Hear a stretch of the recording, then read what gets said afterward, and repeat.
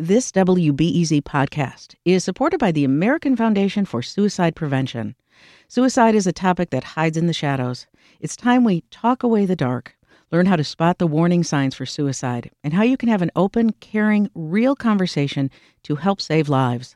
Visit the American Foundation for Suicide Prevention to watch the new short film and learn more at afsp.org/talkawaythedark.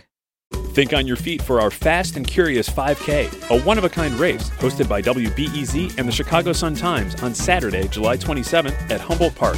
More info and early bird registration at wbez.org/events. Hey, I'm Sasha Ann Simons, and this is Reset. The ongoing situation in Ukraine. World leaders are still pursuing diplomatic efforts to prevent a Russian invasion, but there's confusion over what's really happening on the ground.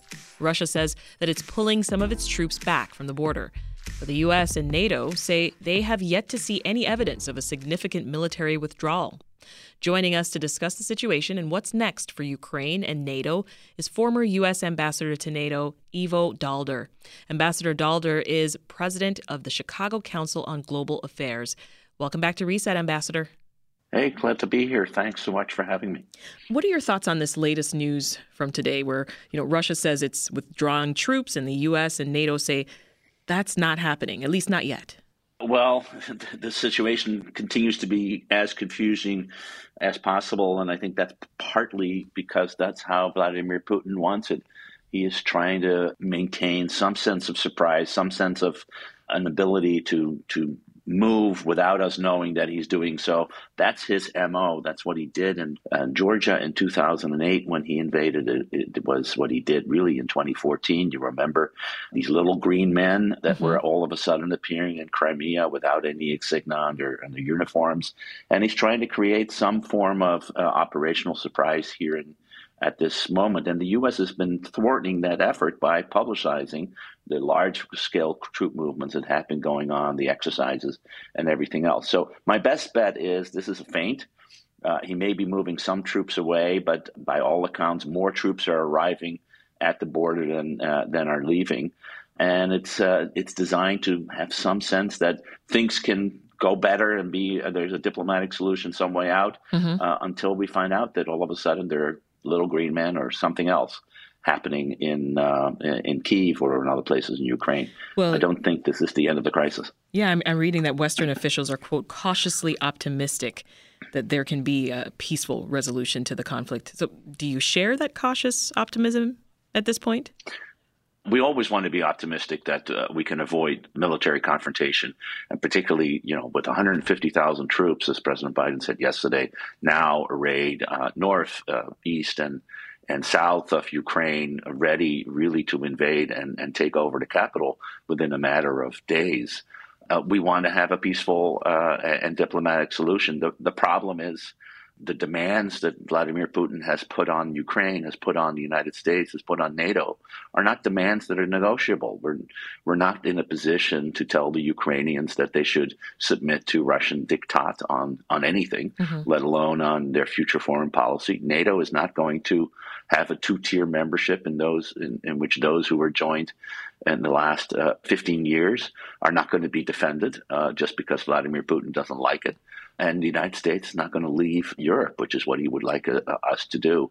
There's plenty of other things we can negotiate about, and the President Biden has put out a series of agreements and of ideas on arms control, on confidence-building measures, on notification of exercises, a whole bunch of things we could do. But they don't go to the core of what Putin seems to want, and the only way that Putin thinks he can get it is through military force. You bring up some interesting points there, Ambassador. I want to take a moment and sort of break them down individually so we get a clear understanding. Do you think Russian President Vladimir Putin has successfully exploited any differences between the Western allies in NATO?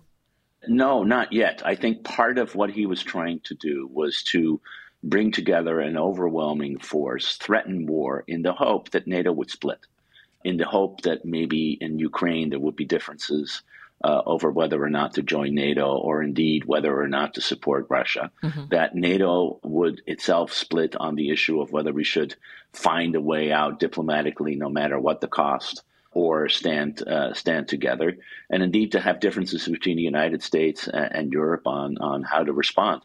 And instead of finding these differences, what he's found is a Ukraine that is more united and more identifies as a separate Ukrainian nation, as it has long been, in which Ukrainian nationalism has gone up.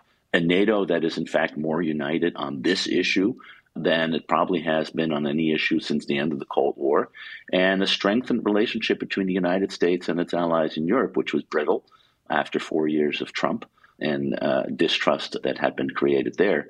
And so if his calculation was that the threat of force would make Ukraine and NATO buckle, they haven't. You also mentioned the role that the U.S. is playing so far. Is this country approaching the situation in the right way, in your opinion? Yeah, I do think we've done as much as we can. We made a basic decision back in 2014 that the interest of the United States were not sufficiently engaged to have a direct military confrontation with Russia in and over Ukraine.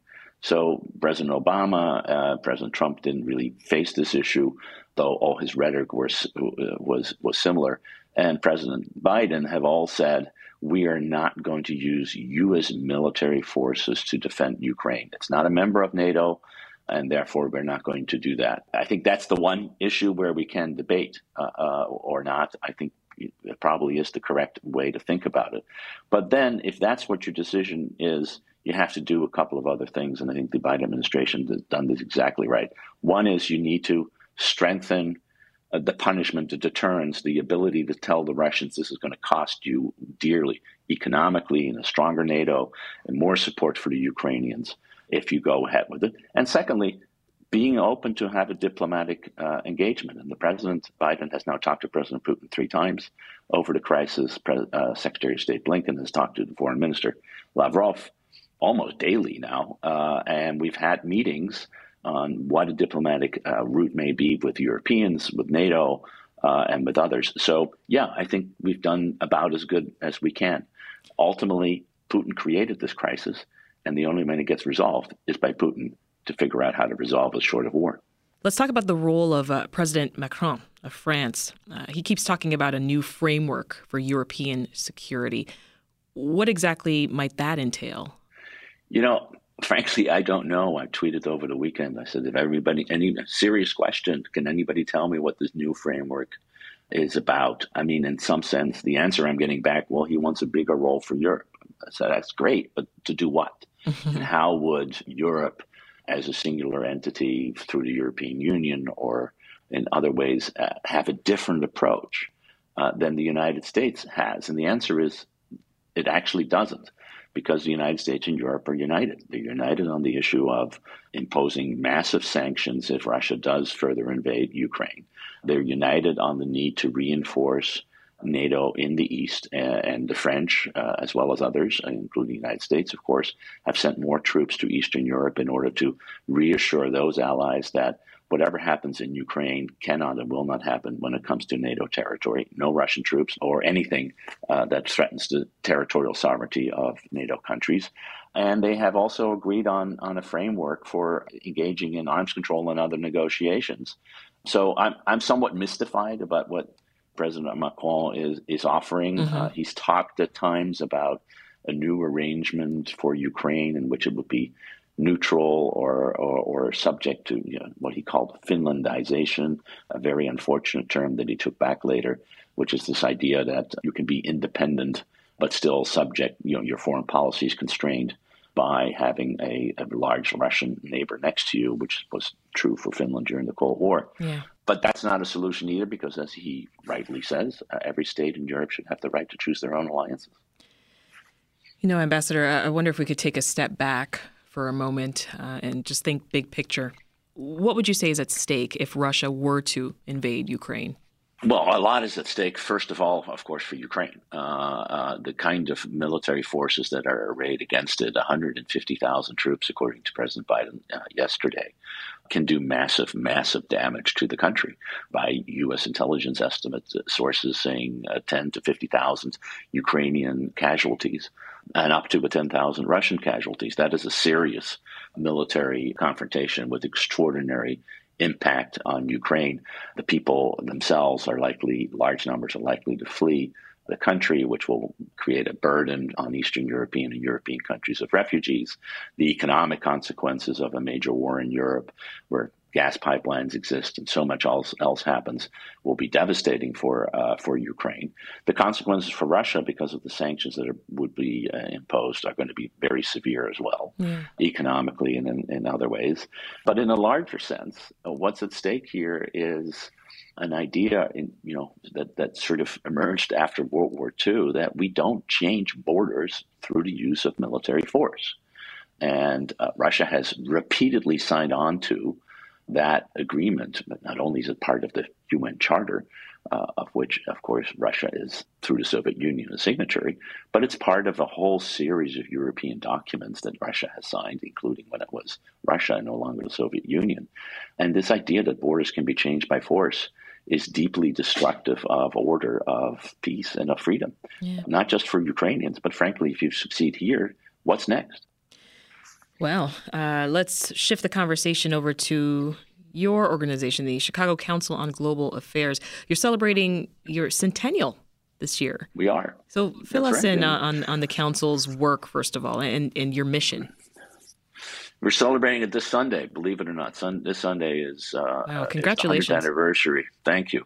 Of 23 women and men, actually more women than men, coming together in the belief that it was important for people in Chicago to understand what was happening in the world, how what was happening in the world might affect them. And so they created an organization that brought experts and leaders and foreign and other leaders to Chicago to have a conversation, first over lunches and dinners, but later in larger settings, about what was happening in the world. And the council emerged in Chicago in the midst of a rising tide of isolationism back in the 1920s that, of course, solidified itself in the 30s with the America First movement of the 1930s, even headquartered here in Chicago, with the Chicago Tribune leading the idea about that the United States should really be isolated from the rest of the world. And the council was on the other side. It said that an open world is a better world, a more peaceful world. Mm-hmm. And it was trying to help people understand that by bringing different voices together. And in essence, that's what we still do. It's changed in the way we do it. We do it digitally. We do it through Zoom and YouTube meetings and podcasts and a whole variety of other things. Yeah, some incredible speakers over the last 100 years. Eleanor Roosevelt, Tony Blair, Margaret Thatcher, comedian Jon Stewart. You've got one returning for your big centennial fundraiser on March 10th. Yeah, we have one who's actually appeared a number of times, including when he set out his foreign policy ideas in a run for presidency, Barack Obama. Yeah. So Barack Obama and Yo-Yo Ma, another great American with a different twist on global engagement, using culture and music to speak to folks from around the world, are our honorees on March 10, when we will have our centennial gala. Two people who have done a lot for this city, Chicago, through their various political and cultural pursuits, but also have done so much for the world to bring it together in highly contentious times. So we're very honored that they have agreed to be our honorees, and we're looking forward to a fantastic discussion between the two of them. Well, in closing, Ambassador, tell us some of your big dreams for the Chicago Council on Global Affairs as it goes into this next 100 years. Well, our biggest dream really is to continue to do what we have done in the past 100 years, bringing people together, creating a community of globally conscious folks who are interested in fact-based analysis of what's happening in the world, who are interested in diverse perspectives, but who are also interested in debating those in a civil way, and given the polarization that exists in the country, to continue to bring that to folks here in Chicago and Chicagoland, but increasingly throughout the Midwest and the nation. The digital medium that we have all become so familiar with in the COVID era really does allow us to reach out to a much larger group of folks around the country, to bring them together in various discussions, to have them participate in dialogue about what is happening in the world, and to create a community not of like-minded people, because we want people with very different perspectives all feeling welcome, but a community that is dedicated to civil discourse and debate and understanding and learning about what is happening in the world and, frankly, why it matters to them. That's it for today's Reset podcast. Make sure you hit the subscribe button for news you can depend on, whether it's the latest on state and city politics or COVID updates. And please give us a rating and a review. It helps folks like you find us too. I'm Sasha Ann Simons. Thanks for listening. We'll see you back here tomorrow afternoon.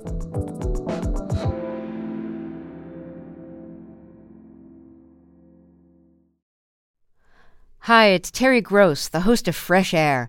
We bring you in-depth, long-form interviews with actors, directors, musicians, authors, journalists, and more. Listen to our Peabody Award-winning Fresh Air podcast from WHYY and NPR.